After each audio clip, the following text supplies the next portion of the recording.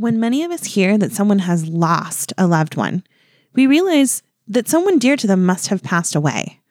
But what happens when you literally lose someone? When one day they just vanish without a trace? Home DNA kits are all the rage these days, right? 23andMe, Ancestry.com are just a few of the brands out there available to people looking to explore their heritage or find long-lost relatives. Well, detectives have recently found another use for these kits, and that is using their data to solve crimes, such as the case in the Sophie Sergei murder from 1993, which I am going to tell you about in this week's episode. From time to time during the How Did We Miss That podcast, we may talk about details of crimes that some may find triggering or disturbing. Listener discretion is highly advised.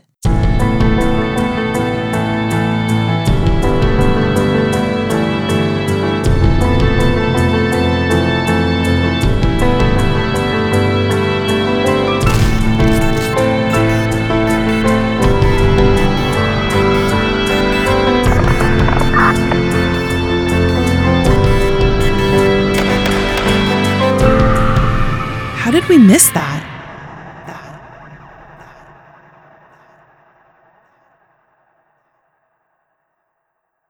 Okay, hey everybody, welcome back to another episode of How Did We Miss That? I'm Christine.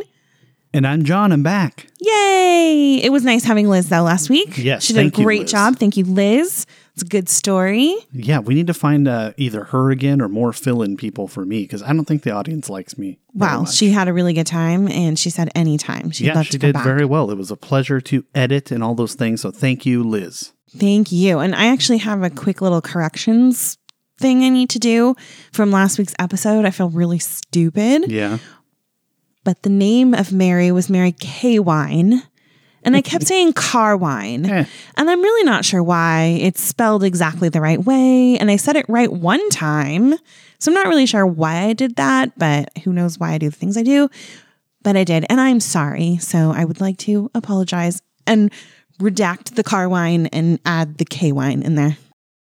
Okay, well, I've got an interesting story for you. My sources for the story are a documentary by Explore It With Us, also the charlieproject.org, which if you don't know about the Charlie Project, I suggest that you go check out the website. It's basically filled with cold case missing people. So it's actually really interesting. Yeah.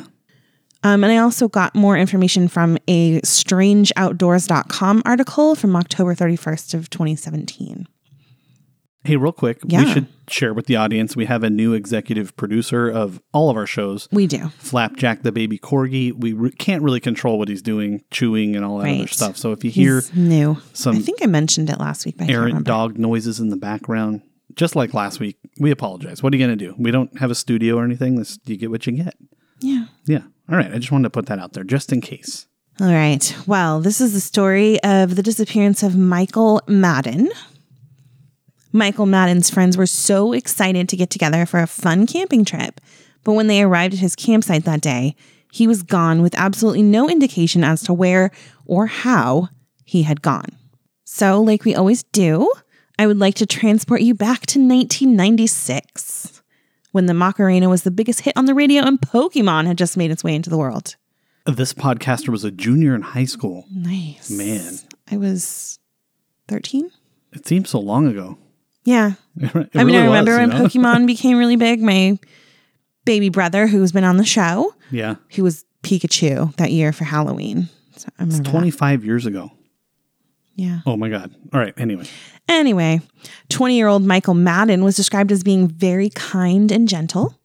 He was goofy and playful and always put a smile on the faces of the ones around him. He was very introverted and liked to keep to himself. He had very few really close friends, and that was really it. That's all he kind of hung out with. I can relate to that. Yeah, me I too. don't have like a huge group of friends. I like Yeah. to stick to a few really good ones, right? Yeah. He was very comfortable being by himself. Michael had always loved the outdoors, and in fact, he was studying wildlife biology at Humboldt University in California. His goal was actually to join the U.S. Forest Service. Oh, Yes. that's a good school to go to for that. I know. Yeah. He and his dad, Larry, took so many camping trips together through the years that it did not seem at all strange to anyone when Michael decided he wanted to go on a camping trip alone. One of their favorite spots was Sandbar Flat in Sonora, California. So it was a very familiar place to him.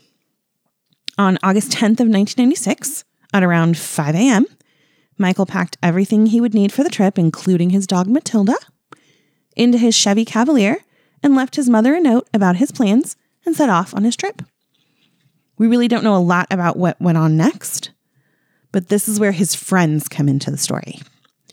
It's August 12th now, so Michael's been camping for about 2 days. And all the friends had been on a fishing trip. And then they kind of decided they were going to go to another friend's house to party, to like have a little party. Right? Sounds fun. Yeah. Seems like what that age group does. Yeah, like you do, right? Normal, yeah. They knew that there was going to be like a meteor shower that night. Oh. So they decided they were going to take a spontaneous trip out to the mountains to check it out. Yeah. They knew that Michael's campsite was going to be on the way, so they decided they were going to stop by and surprise him. So the 4 friends, it was 2 guys and 2 girls, they said they arrived at the campsite around 2 a.m. to find all of Michael's gear, the campsite dark, but no Michael or Matilda. So it seemed like such a strange time for the 2 to be gone. It's 2 a.m. Yeah. You know, so he's not like fishing or anything. It's pretty early. Right. They looked around a while, and then suddenly a man enters the campsite from the dark forest pointing a gun at them. Oh boy. And shouting, asking what they were doing there. When they told him that they were there to see their friend, he said that Michael had never mentioned that anyone was coming, that he had already left. Then he just casually mentions that he saw something with 3 eyeballs over there on the other side of the camp. What? What? Okay. We already did the weird paranormal and alien episode. Right. So he's like, oh, he's already gone. He didn't, say he was coming. Oh, but there's something with 3 eyeballs over there. Well, this is Humboldt. There's a lot of weed up there. Weird. Oh, right. Well, we'll get to that in just a moment. Yeah. Well, he finally introduced himself as Joseph Tyne, and he kept calling Michael Mikey. And all his friends agreed that was really weird because he never used that as a nickname. That was never something he ever called himself. Yeah. So they kind of began to get a little uncomfortable with this new stranger because he's just standing there. He's like talking to himself. Sometimes he would talk to the bushes and then he would talk to himself. And it was just really weird. But as if it wasn't uncomfortable enough, he kept cocking his .45 automatic pistol over and over again. Yeah, that just is weird. kept doing it. Yeah. Is it would be like opening and closing? Is that what it's called? Like he's Well, that's what I was trying to wonder if, I mean, it depends on the gun, but you can, like, if it has the thumb pull, but a lot of semi-automatics don't have that. It's the pulling of the hammer back, like you've seen me do with mine, but you can only really do that once until you fire it, especially if it's loaded. From what I could tell from the story, it sounded like it was what are those things called where they're round and you put the bullets in and they spin? That's a revolver. Well, that's what it sounded like, but they said it was a .45 automatic, so I don't know. Well, there is no, well, first, I mean, I'm not here to correct you. That's what I got from my sources. I got you. For the audience sake, there is no automatic pistol. They're semi-automatic or revolver. All right. However, some revolvers don't have the little thumb deal. Like mine doesn't have that. You can just pull the trigger till you're out of bullets. But a semi-automatic pistol, like my other gun, you have to pull the hammer back that puts a round in the chamber. If you were to pull that back again, it's going to pop the round out each time. So, like I said, unless it wasn't loaded, you kind of can't really do that. Now, you can if it has the thumb thingy. A Beretta 45 semi-automatic would have the thumb thingy, and you could just click and then hit a button and push it back up and click, and you could keep doing that. Okay, well, whatever he was doing, he was doing it for the 6 hours that he was with them. God, that's annoying. At the campsite. Yeah. While they waited for Michael. Maybe he's just practicing. I don't know. I don't know. So like I said, they were waiting for Michael for about 6 hours, but he never returned. So the friends decided it was time to report him missing and to get some help to find him. For 4 days, search and rescue looked for Michael and they found absolutely nothing until on the 4th day, Matilda finally returned to the camp. Waltzing Matilda. Yes. She was dehydrated. She was exhausted, obviously, like you would expect. But what was really weird was they noticed she didn't have any like sores on the bottom of her feet or anything like on her fur to indicate that she was like in brush or anything like that. And you would think that a dog wandering around for 4 days in the mountains would have something on the bottoms of their feet or their fur. Yeah, I guess. I don't know. I mean, I always say like dogs at their core are animals, so they adapt and overcome. But I mean, I guess, our little princess and prince of dogs that just live in the house, their paws would be scuffed. Probably, you're right. So I don't know. right. It depends on, Matilda's upbringing, I guess. But Yeah. Well, anyway, that was just something that the family and friends thought was really strange. yeah. They actually tried to get Matilda to lead them to Michael, but she couldn't do it. And the trail finally went cold, and local authorities were baffled as to where Michael had gone. Yeah. Come on, Matilda. Oh, don't get mad at Matilda. She was probably so scared. Do you think Flapjack could lead authorities to our whereabouts if we were lost? Nope. No, neither He would could just Lucille. lay there and ask him to rub his belly and move on. Lucille would just growl and bark at them. Yeah, probably. All right, so let's talk about some of the theories and the investigation into this. So one theory was that Larry, who's Michael's father, may have had something to do with it. In fact, police felt strongly that he was the main suspect at first. So they kind of didn't investigate as much because they were like, we've got our guy right away, which was weird. Yeah. I hate it when they do that. However, he passed a polygraph test with flying colors.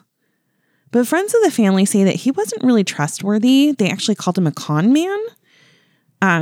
They also said he wasn't much of a father to Michael, which is weird because they went on camping trips a lot, so you'd think they'd be close, but I don't know. I guess. Yeah. Haven't we uncovered on this show before that polygraph doesn't really mean much?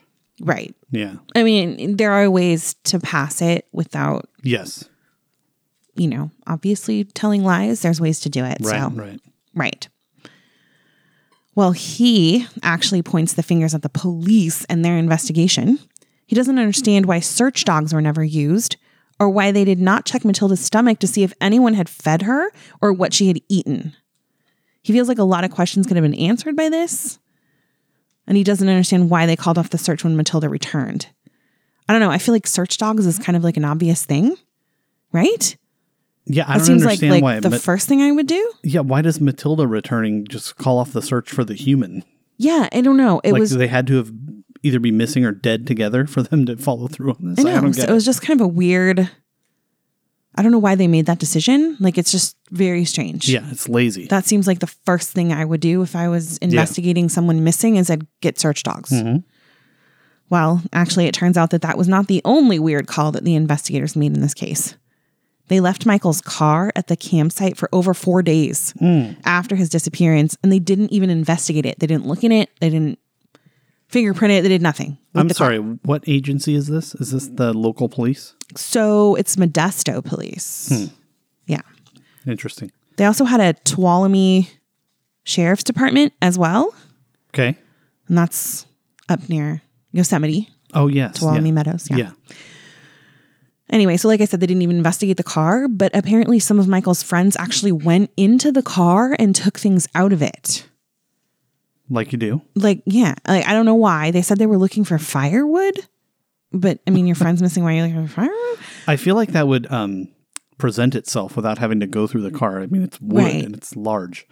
But so aside from that being really strange, it obviously taints the crime scene, right? Yes. I mean, and I gotta wonder what else they messed with. Yes. That probably could have been really helpful. So I don't know. Yeah. They also refused to listen to the theories of Michael's closest friends.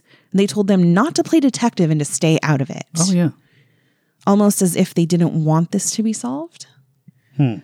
Apparently, a local farmer even offered them horses and they refused it so that they could go search in the woods. And they just refused the help. And then during the search efforts, they focused only on the specified trails and would not go beyond them. They told the people that were helping them to search that it was too dangerous for them to pass the trail. But these people were Forest Service experts. And so was Michael. He was really familiar with that area. So wouldn't you think he would go off the trail? Yeah. I mean, I would think, I don't know. So I'm thinking, I'm hiking, right? And I'm going to stay on the trail because I'm not an expert at hiking at all. Right? But I feel like if I'm going to get hurt or if I'm going to get lost or stuck, it's off the trail. Oh, yeah, for sure. Especially if you are on the trail. Good at it. Yeah. He's not lost on the trail, you guys. Well, if you're on a good enough trail, hiking is simply walking. So, I mean, right. Of course, you could turn an ankle on a rock or something, but well, exactly. But to I illustrate feel like, your point, if you're going to get massively hurt, it will definitely be off the trail. Yeah. Right. Well, and then the point that they said it's too dangerous to be off the trail. Okay, so don't you think you should check there? Obviously, it's dangerous, my friends. So it's just a little weird. Anyway, so there were other things that just didn't have any explanation. The Rangers actually told Michael's friends not to tell Michael's mother. They wanted to call her and tell her that he's missing, but they told them not to call her. They said because if in case he ran away, they didn't want her to be upset. But then they turn around and immediately call his father. So they tell the friends not to call the mother, but they go call the father, who's in Oregon. So he's like not even there. Yes, depending on what part of Oregon, he might be close. It's possible, but still, he's just not there. Humboldt's is the point. way the F up there. Right. But the point is he wasn't there. Yeah. So it was like, why would you call him and not the mom that's there? She lives there. He lives with her. I'm truly not trying to blow holes in your point here. No, it's fine. I mean, I could see someone doing that, though, just playing devil's advocate. Like maybe mom's fragile, dad can handle it better whether he's there or not. We're going to alert him and let him deliver the message to mom. Maybe that's what they were thinking. I know this is a crime show, so that's not what they were thinking. But I'm just, like I said, playing devil's advocate that is something that would go through my mind in this scenario. So, because I'll call dad, not mom. Right. So here's what I'm thinking. I get lost in the woods, right? And my friends are trying to find me. And instead of calling you, who lives here, they call my parents in California. Well, what the heck are they going to do? They're far away. What, wouldn't you call the people that are the closest to come and help? I know that's the only thing I'm thinking. Yeah, I hear what you're saying. I get what you're saying. Yeah. That makes sense. Maybe they really didn't want to. It's just like when your mom has not called you about a sick family member because she knows you'll be a train wreck. You know what I mean? Like, well, yeah, but in that case, I can't help in any way. No, I know. So I don't it's know. like, that's what I'm saying. My mom's not going to call me because I can't help. Yeah, I'm taking the angle that. Yeah, I understand. I get what you're saying. Yeah. I also get what I'm saying. I know they both make sense. And if we're going to be, the positive people we try to be, let's err on the side of goodness and think that they really didn't want to scare her. Yeah. So we'll go with that. But it was still just a bit weird that they specifically said not to tell her. Yeah, anyway, I hear you. Oh, but I forgot to also tell you, they told the friends not to tell her, but they also told them they need to all call their parents. Okay. I forgot that part. Yeah. Yeah. So they all made them call their parents to let them know what was going on. Something strange is afoot. Yeah, it's just really weird. Yeah. Anyway. So online communities, because, they always get involved in these things. Oh, yeah. They wondered about a known serial killer that was active in Yosemite in the late 90s. His name was Cary Stayner. And it actually turns out that his stomping ground, if you will, like I don't really know what to call it, was coincidentally very, very close to Sandbar Flats.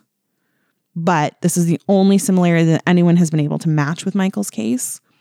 I also heard a theory of there was two, I think it was brothers, I'm not sure. On their way? Yes, they were on their way. One was wearing blue and the other was gray. Yeah. Anyway, they would capture hikers and throw them down a well. Oh my. So people were thinking maybe that was it. They were like in that area kind of. So they thought maybe it was them, but they haven't found any evidence to like substantiate those theories at all. But anyway, that was an interesting take. But I want to talk about my personal thoughts on this. I want to talk about Joseph Tyne. Okay. This funky guy that just shows up at the campsite. Yeah. So he was just really weird. Like the gun thing and the weird nickname. And some of the friends reported that they believed he was wearing a pair of Michael's boots. Yeah, that's a key detail. Right? Yeah. So despite all of this, though, some of Michael's family still think that he had nothing to do with it. His dad actually thinks he's completely innocent because apparently his story seemed really credible. His dates and times were all super solid. Like, I guess there was a point when he had mentioned that Michael left the camp to go call someone And he said it was like at this time on this day. And the person he called was his friend Josh. And Josh had said, oh, you know, without knowing that Joseph said this, he said, oh, I talked to him on, I think he said Tuesday morning at such and such time. Well, it ended up that it was actually Monday. And Joseph said Monday at that time. So he had it like exactly right. So weird. There was that. He was also really cooperative with the police. So he like really quickly fell off the suspect list, which still, I don't know. Anyway, let's get into some other stuff here. So I think I mentioned he was also polygraph tested, and his polygraph test showed no signs of deception. But like we know, doesn't always ring true. Yeah. Pardon the pun on that one. Yeah. So though the close friends believe that he is the one that's responsible for Michael's disappearance, a childhood friend, Manuel Ferreira, was actually the one to pick Joseph out of the lineup as the creepy guy that was at the campsite. He believes that Joseph was making meth and that Michael happened upon his spot. So he killed him and disposed of the body. So the reason he believes this is because when they had stumbled upon the site and he kind of like jumps out of the bushes, they noticed off to the side there was like a screen and like a couple other things. I can't remember what they mentioned, but when one of them mentioned them to their brother that was in jail for meth, they're like, that's absolutely what he was doing. That's how you cook it or whatever. So that was something that they started to believe was what he was doing out there in the woods, was he was cooking meth out there. And they think that Michael stumbled upon it, made him upset somehow, so he decided to kill him and dispose of the body. They said that it was absolutely in Michael's character to have confronted him about hurting the environment in some way. He was so into the environment and wildlife and keeping things safe and natural. And so he absolutely would have gone to him and said, like, this isn't right. You shouldn't be doing this, and kind of would have confronted him about it. So Manuel thinks this might be what happened, that Joseph is responsible for it and that this is why. Interesting. It's sounds kind of primitive and simple for meth, but you know, just based on what I've seen in Breaking Bad, they needed and that was pretty accurate. So I've heard. So like they needed a lot more equipment. Right. And I think he had it. He just was at Michael's campsite, not his own. Well, I had a different theory and it's completely irrelevant, but maybe he was making hash or marijuana like oil. It's possible. Similar process, and marijuana is a big deal up there. Yeah, it's possible. The audience has got to be really wondering about me right now. I know all about guns and how to make drugs. Hey, there you go. You just have some eclectic knowledge. I do, yeah. All right, well, Joseph's account, while I told you it was solid and it didn't change, it was also a little weird. He said that he and Michael struck up a conversation as casual acquaintances, and they were even borrowing each other's things from their campsites. Like, that's what I do when I'm camping. I just like talk to someone and start borrowing their things. Yeah. Like, okay. He's only been there for 2 days. I sound like such a point shitter tonight, but that happened to me with some German hikers out of nowhere in Mammoth one time when I was staying by myself. But this just doesn't... They shared a campsite with me, and we shared things in the campsite. Okay, but remember that I told you, he's an introvert. I know. He's not I'm a with you. friendly person. Okay, whatever. All right. Well, the friends were quick to mention that even after his disappearance, so even after they realized that Michael was gone, Joseph still continued to borrow his things and eat his food. Yeah, that's not right. So Michael's been gone for like 10 hours at this point, and Joseph's like eating his food and drinking all his drinks. And I mean, that kind of seems like he thinks he's not coming back, right? Exactly. I mean, wouldn't you like, oh my gosh, let's get food ready and everything. When he comes back, he's going to be so hungry. But no, he's like eating all his stuff, like all of it. How do you spell Tine? Exactly how it sounds. Tine. Okay. Why? I'm looking him up. I want to see a picture of this crazy guy, if there is a picture. Okay.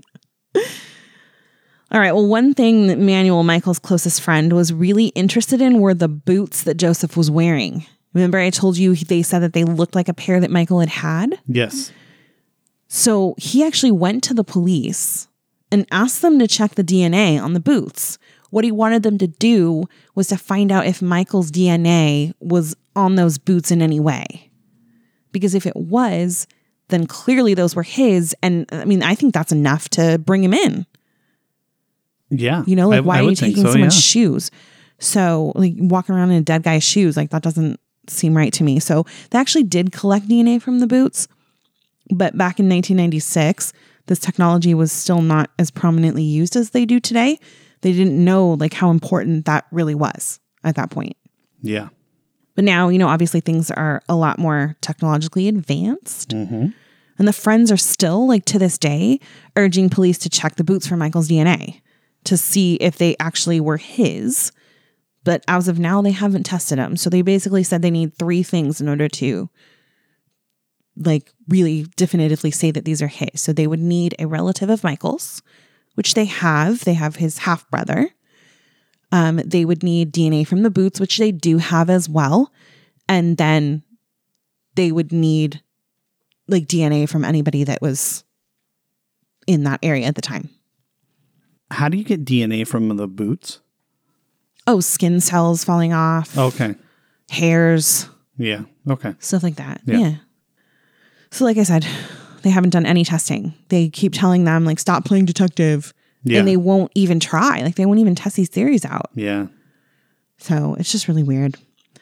Both of Michael's parents died not knowing what happened to their son. And friends and family just want to finally put Michael to rest. There have been no arrests in this case, and it remains unsolved. Wow. And you know, this Joey Tyne guy, Joseph Tyne, Yeah. he's not even a suspect or something because Nope. I Google and there's no image search. He doesn't even come up in Google. Nope. Is he still alive? Do you know?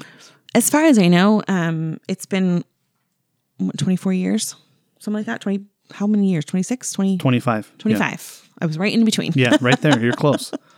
Yeah. So, I mean, it's been 25 years. He was 20 at the time. So Michael would be 45 if he was still alive. So, I mean, I could imagine that Joseph Tyne's probably like in his 50s, 40s or 50s. Yeah, there was no real pictures. I mean, it's a fairly common name, so there were some other things that probably weren't him, but I couldn't find him. Lots of pictures of Michael showed yeah. up. Yeah. He looks like such a sweet, innocent kid. I It's too know. bad. And he really was, apparently, like based on what his family and friends have to say about him. It sounds like he was a really great guy. He looks a little gullible. So maybe he fell for Yeah. being lured into the woods or something. I don't know. Right. Oh, I did also forget to mention there was another theory out there. One that his mother actually believed. He was actually in love with the sister of his best friend, Josh. Her name was Krista. Okay. And she did not feel the same. She also actually had a really controlling boyfriend. So it's either believed that A, he was so depressed and upset that he decided to end his life, which everyone disagrees with wholeheartedly. They don't think he would ever do that. His mother feels like that might be the case, which Yeah. I don't know. I give a little merit to that because, you know, mothers are pretty close to their kids. So Yeah. I don't know. Yeah. They also think that maybe Paul, which was Krista's boyfriend, might have had something to do with it, like trying to get him out of the picture, because Krista was very like flirty with him and she would like use the fact that he really liked her to her advantage. Yeah. And all 3 of them worked together. Well, there's a lot of So- leads out there. I can't believe this thing is still. The police are just not, they just don't care. Well, and then get this. So there's a super close family friend. Her name's Helen. And Michael actually called her mommy number 2. She was really close with his mother. She was always over there with him. She basically watched him grow up. Well, she moved to Oregon. And one night she's at a bingo hall and in walks Joseph Tyne. And she said, like, at first she didn't quite know who he was. But as she's striking up a conversation with the people around the table, they start talking about Modesto. They said they were from Modesto. And she said, oh my gosh, I am too. And I guess their conversation carried over and he walked over and said, oh, I'm from Modesto. And so she was like, oh, where are you from? And they start having a conversation. And she knew at that point that that's who it was now. So she started like, oh, do you know anything about the disappearance of Michael Madden? And he's like, I don't know who that kid is. I don't know what that is. And she's like, have you ever been to Sandbar Flat? And he's like, no, I don't even know where that is. And so he kind of like refused. But then she said as the night went on and they were playing bingo, she said he like was giving up all kinds of information about himself, saying his mom couldn't come because she was sick, and like just kind of talking about things. And all of a sudden he mentioned a boy that was murdered like down the street from him. And she said that what was weird about it was that he seemed really excited to talk about it. So that was an interesting like part of the story. But I also wonder how much she just really wanted to catch him in something. Yeah. Sometimes when you're looking for something, you'll see it. Yeah. But yeah, so he has since been arrested a bunch of times for drugs and meth. And wow, it's very interesting. And it's disappointing how the police just kind of give up. It makes me wonder how often that happens, that it's just some random murder in the forest and, we don't even hear about it, potentially depending on geographically where you're at or what else is going on in the news. And I know. No, we have no leads. All right. See ya. I mean, I can't imagine if that was someone in my family and we're just supposed to let it go. Well, that's what I'm like. His family and friends are still working on this. Yeah. They're still trying so hard to get this thing solved. I can't imagine how they must be feeling when the police tell them like, oh, no, we're not going to look into that at all. Yeah. Even though it's a plausible explanation, we're not even going to try. Crazy. So, yeah. Well, similar situation in mine has to do with DNA, like I mentioned in the beginning.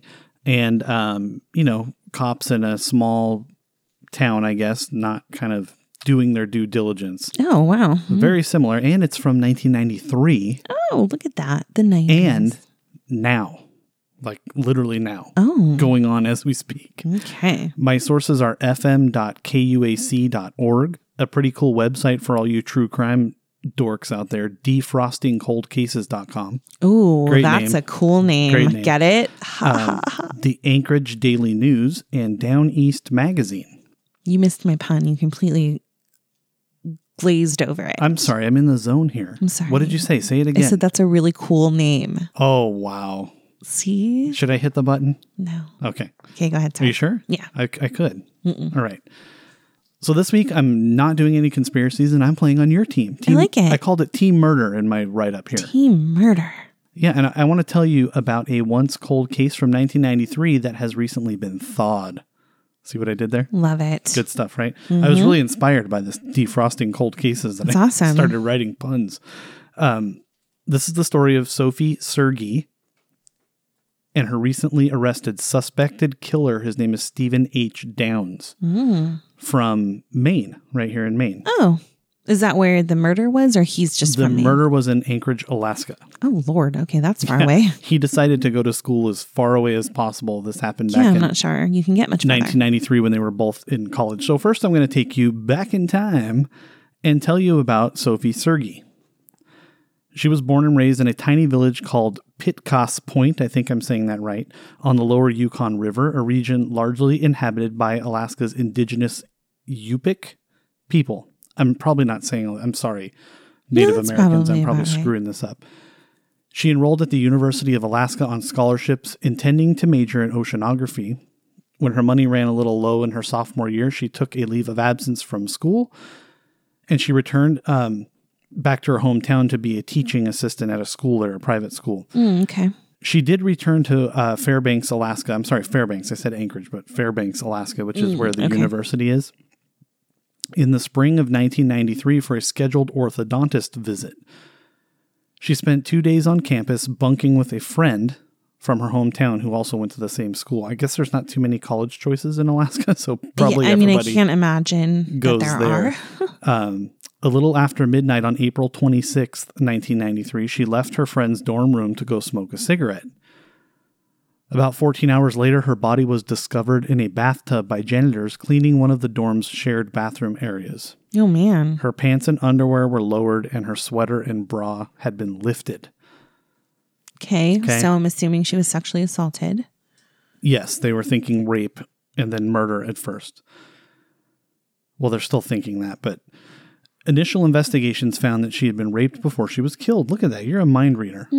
The official cause of death was said to be a gunshot wound to the back of the head by a .22 caliber. Oh my gosh. That's like a mafia move. Isn't that, yeah, that's like execution style, man. It's kind of the only way you can kill somebody with a .22 because it's such a tiny bullet. Like you have to put it point blank and in an area where it's going to hit the brain right away. Like I don't even think it'll reach your heart. Okay. If you shot them in the chest. It's such a small bullet, it'll get stopped along the way. And we've had a couple cases, I think, where it was a .22 caliber. Mm-hmm. You've had a few of those. So it's a popular gun. I don't know if it's easy to, get a hold of or what, but... Is it small? I'm not familiar with a .22 revolver as much as I am a rifle. I mean, and it's a rifle size, but I think ammo is easy to come by. They're easy to buy because it's not like an assault weapon or anything because it's such a small round. So I think it's just easier to get. Okay. Well, I was just thinking if it's smaller, it might not be as intimidating for people. So yeah, I don't know. Maybe it's like the go-to for the beginners, I guess. I don't know. Yeah, it is easy to shoot. There's not going to be any kickback or anything like that. It's maybe. Shoot. So like I said, the official cause of death was that gunshot. However, investigators also determined that she had been stabbed in the cheek and the eye, struck with a blunt instrument, gagged with a ligature. Oh my gosh. And if that wasn't enough, shocked with a stun gun before ultimately being shot and killed. Okay, so somebody really wanted this person's mad. Do some damage to her. During an autopsy, examiners collected biological evidence, including an indeterminate number of spermatozoa. Okay. That's just fancy medical speak for, ejaculate. Right. I don't know why it's called spermatozoa. I looked it up and that just means sperm. Why not just say sperm? Why do people got to get all fancy? Well, because they're, medical examiners. They got to be scientific. I guess, yeah. So whatever term you want to use, the spermatozoa was taken by a swab. But at the time of Sergei's murder, the science of DNA forensics was in its infancy, like you said with your story. Mm-hmm. So people didn't really know how much to collect, what to do with it, what other things around the room they should collect. So they swab her, find the spermatozoa, and like you mentioned, this was like really brand new. The OJ trial drew national attention to the role of DNA evidence, but that was kind of the first time we all heard about it. And when was that? Was that like 1995 or something? 96? Something like that. So I believe that the first instances of DNA testing, like within the FBI and things like that, was, I believe, 89. Mm-hmm. But I can be completely wrong. Please don't quote me on that. But I believe that that's when it was. And so in 93 and 96 in my case, they just didn't realize like how important all of this information was. Yes. How important, I think it just didn't occur to them that you could even get that information. Right. The science wasn't there. Yeah. So it's really interesting, like what they can do now. I'll talk about it later, but. Yeah. And the OJ trial, not only did it draw national attention to the process, but it also blew a lot of holes, exposed flaws in the collection and handling. And it was decades more before databases and advances in testing allowed for the sophisticated analysis that they practice today. Like now, they know exactly what to do. The science is there. The machines are there. They figure it out almost immediately. Over the years, detectives pursued multiple leads in the case, but determined all were dead ends. Then in 2017, a retired Alaska State Trooper by the name of Randy McFerrin was assigned to the case as part of the state's cold case investigative unit. I'm sorry, what year was that, did you say? 2017. Oh, okay, all right. I just want to go on record and say I feel like all the cases in Alaska are probably cold. Should I hit the button? No, don't hit the button. You know me, I got to bring a little light to these heavy we have subjects. to, otherwise we would just be depressed all the time. Yeah. McFerrin had been studying, McFerrin, isn't like Bobby McFerrin, Don't Worry, Be Happy? Spelled differently here, but right. I'm going to think of that now every time I say this. He had been studying case files for months when the news broke that the infamous Golden State Killer, we know about him, right? We do. I remember that. Had been identified and apprehended thanks to familial DNA analysis. Mm-hmm. He contacted Parabon Nanolabs. Oh, that's what I was going to talk about. Oh, okay. That's what I was looking at. Do you want to go ahead and talk about it? Oh, are you not? I have a little bit. Yeah, it's a for-profit DNA technology company. Parabon's genetic genealogy division is managed by a woman named Cece Moore, known for her work on several high-profile criminal cases. She's also been on a few TV shows. She's kind of famous in this field. Right. She was intrigued by the case and decided to work on it personally. This Alaska case. So they've actually been doing some really great work in cold cases at this point in time. So it is a for-profit organization. So a lot of cold cases are raising money in order to be to ask to use these services. Right. So what they do, which is really, really cool, is they analyze the DNA. And from that, they can tell what color your skin might have been, what color your eyes are, and they can actually do a sketch. Yeah, it's creepy. And now, of course, the sketch isn't going to be oh my gosh, that's you. Right. But it narrows down the pool a ton. Oh, yeah. If you can say that this person was lighter skinned or darker skinned, I mean, you can cut your suspect pool in half. Well, we're going to find out what they were able to do here. And we will also find out that lawyers hate these people. I can imagine. Because, we'll get into it in a minute. Right. Here's a little bit about Moore, though, that I thought was interesting. She began her career helping adoptees locate their birth parents, and she says the process for identifying a criminal suspect is remarkably similar. Most at-home DNA tests, the kind you might buy online, which we have done, yes. where you mail your spit in, or some kind of swab of your cheek. Companies like 23andMe and Ancestry.com are the most popular. They tease the consumer's DNA and maps hundreds and thousands of positions within that individual's DNA code, drawing conclusions about ancestry by algorithmically identifying patterns. This is some real science nerd stuff here. Right.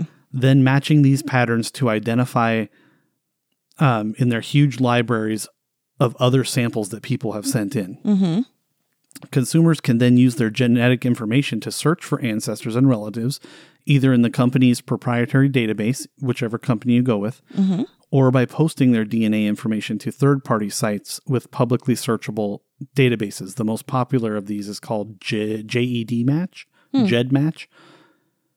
Based on the number of identical positions between any two samples, genealogists like Moore can determine the immediacy of a relationship from parent to child to distant cousin.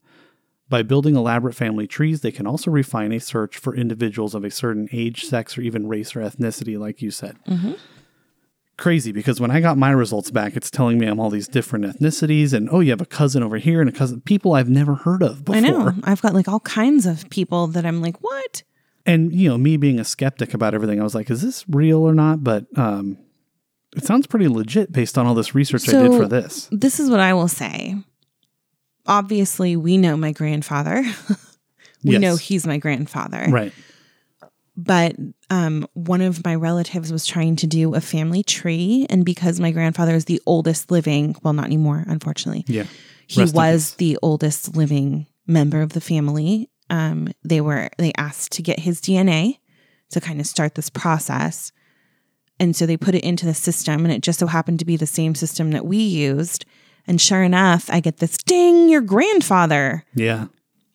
I didn't put his name in there. There was no way that they would have possibly known Right. that we're related. And they told me it's my grandfather. Yeah. So it was pretty crazy. It's pretty high tech. Well, 5 months after McFerrin contacted Moore, she reported back. DNA from the spermatozoa taken from Sergei's body bore a distinct resemblance to DNA submitted to an ancestry site by a woman living in Vermont.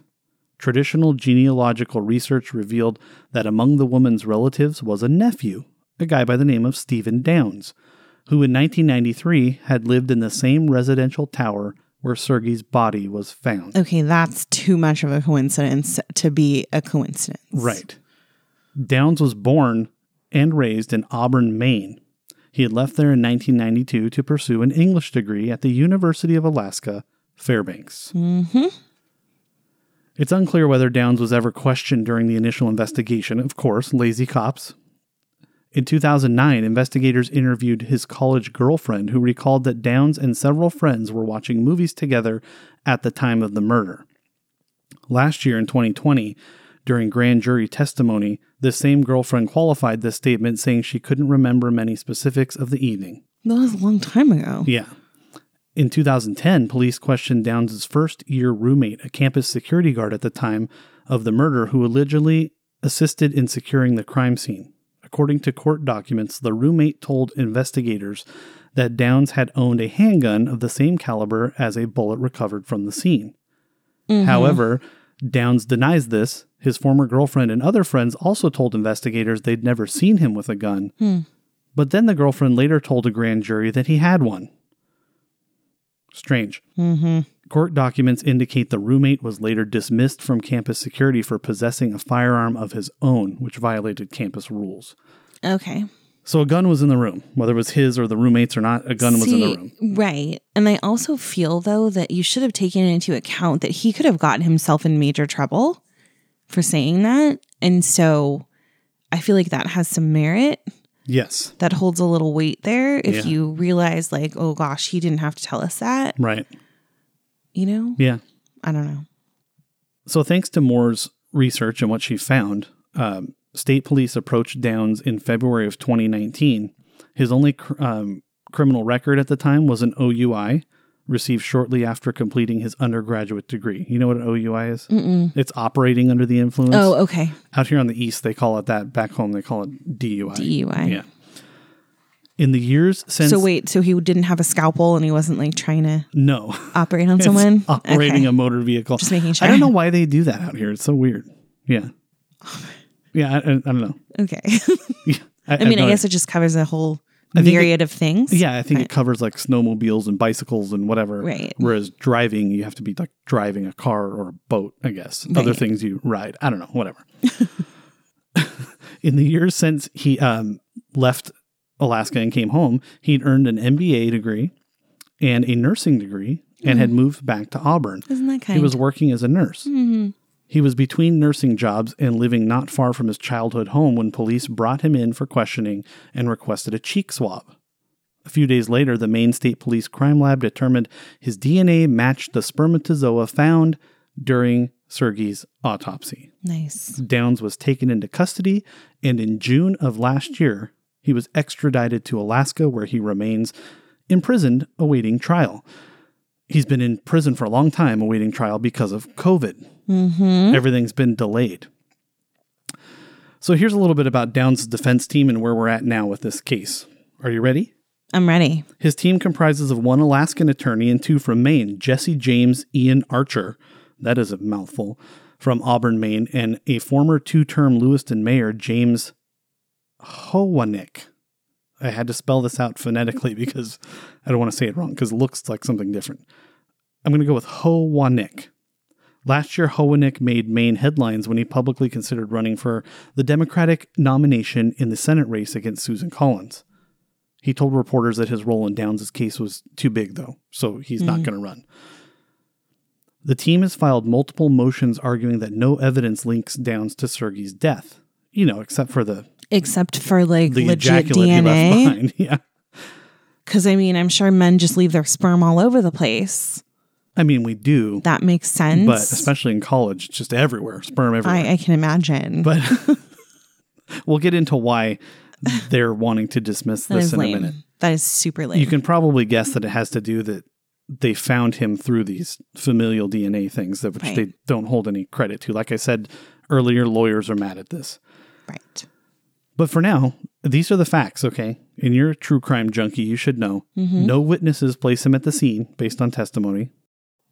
Police have established no motive for his involvement yet, and there is no other forensic evidence that implicates him, including fingerprints taken from the bathtub and the tub room door of the facility. But did they get area. any fingerprints?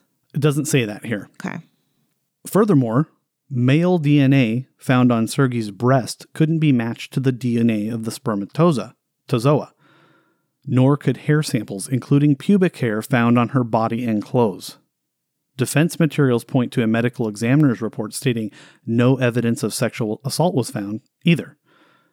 And they note that even McFerrin, in his application for an arrest warrant, acknowledged that the presence of Downs' sperm doesn't necessarily prove sexual assault. As we know, and you've talked about before, trace evidence or touch DNA is what it's called, including sperm, has also been known to spread through washing machines, bathtubs and showers, lockers, and other shared appliances and spaces. Gross. Ew. This is one reason why the amount of evidence collected and the specific location of its collection has become increasingly important in legal cases. So back then, like we said, this was in its infancy. They just weren't careful about it. And so now you can blow all these holes in this theory. Right. The defense has also raised issues with the integrity of the investigation, arguing that police failed to secure the crime scene. How many times do we hear that? Before evidence could be collected, and that Alaska's state lab retroactively made corrections to its early reports, in some cases years later. So I don't know if Alaska just doesn't have a lot of experience in this or what, but they kind of screwed it up a little bit. Yeah. The defense team also questions the methodology used to identify suspects by companies such as Parabon Nanolabs, pointing to a lack of oversight and peer review for genetic genealogical research and to the unknowability of error rates. Boy, that sounds familiar. Okay, but hold on. Back up. Back that up. Let's say they did make an error. It's an enormous coincidence that the person they fingered just so happened to be at that place during that same exact time. Right. Of all the gin joints in all the world. Let's say you make a mistake. It could be some guy in, I don't know, Mexico. Right. That never ever went to Alaska. You've made a mistake. Right. Like this is it's too tight to have been a mistake. Plus, I think like not even knowing he existed, there would be no premeditated reason to go after this guy. Right. He was not a suspect. It doesn't sound like they even questioned him. Right. So there would be no thing where somebody would be like, oh, let's try to pin it on this guy. I don't know. This is just, unfortunately, I feel like they're going to lose. Yeah, I agree. I mean, it's just like what's going on now with the COVID vaccines. There's a lack of peer review. There's a lack of information. So people automatically discredit it. They're trying to do the same with this company, even though science would tell you that this is legit. You know what I mean? Right. Just like what's going on now. They also cite a lack of accreditation standards for the labs conducting consumer DNA analysis and the refusal of software companies to release information about the programs they sell to law enforcement for DNA analysis. So they're trying to just find any reason to discredit what is ultimately science. Mm-hmm. In nearly 2 pages of pretrial motions, the defense elaborates on these and several other objections. At the heart of their arguments is a simple idea that despite the popular notion of DNA evidence as ironclad, genetic material linked to suspects via familial DNA searching is too fraught to be the sole basis for a trial and conviction. Like you said, unfortunately, they're probably going to lose because they're kind of right with that. I feel like you need a little bit more, at least one more thing, a witness, something, which they have none of at the moment. They have the gun and the bullet and the DNA, but they can't prove that gun was his. Yeah. There's no records of it or anything else. If the court agrees with the defense, it may represent a powerful legal rebuttal to the increasingly common investigative tool, which we've been talking about this entire episode. The evidentiary hearing took place in February of this year due to the COVID delays, where the defense attempted to get the evidence thrown out. Since then, they also have presented some alternative subjects as late as April last month. The case is still being tried, and Downs remains the primary suspect. Wow. And I didn't go into the alternative suspects they brought forward because they seemed like they were really reaching. Like drawing at straws here. Yeah, there's like some guy who lives in the area who has a history of, they always try to pull those women. People in. Yeah. So it's like, it's just a real stretch. Like they have no DNA, no sightings of him either. But for some reason, he's a legit suspect and this guy's not. Well, I feel like it's possible to at least get the jury to not be able to say he's not guilty beyond a reasonable doubt. Right. And that's the situation. You have to say beyond a reasonable doubt that you agree whether they're guilty or not. Yeah. So I feel like that might be enough to at least get that. Unfortunately, that doesn't help in this case. But they can try him again because he wasn't acquitted. Yeah. So he can be tried again, which is good. They can keep looking for evidence.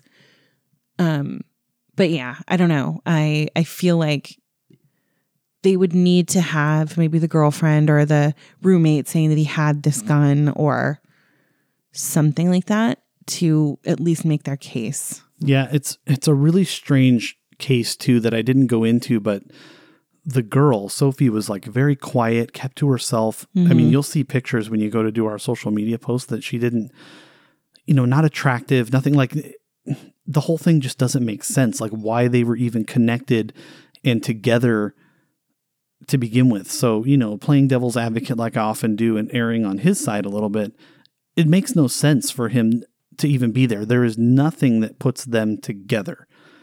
Like, well, it's not it could have like he just would been be a crime of opportunity. Right. Like maybe he got in a fight with his girlfriend or was feeling particularly horny or something. I don't know. But they didn't know each other. They didn't hang out. They don't look like two people that would hang out together at all. She wasn't even in school at the time. She was just happened to be there for 2 days visiting a friend. Well, that's what I'm saying. It was obviously just they're in different fields of study. a crime of just, opportunity. Yeah, so strange. So it's still open though, and the trial is ongoing in Alaska. All right, well, keep us posted if you I hear will. anything. I sure will. All right. Well, if you would like any more information or pictures about these cases, please make sure to follow us on social media at How Did We Miss That? I want to give a shout out for our theme composition to Audio Anywhere Productions. You can find them at audioanywhereproductions.com. And until next week, keep your head up and look out for each other.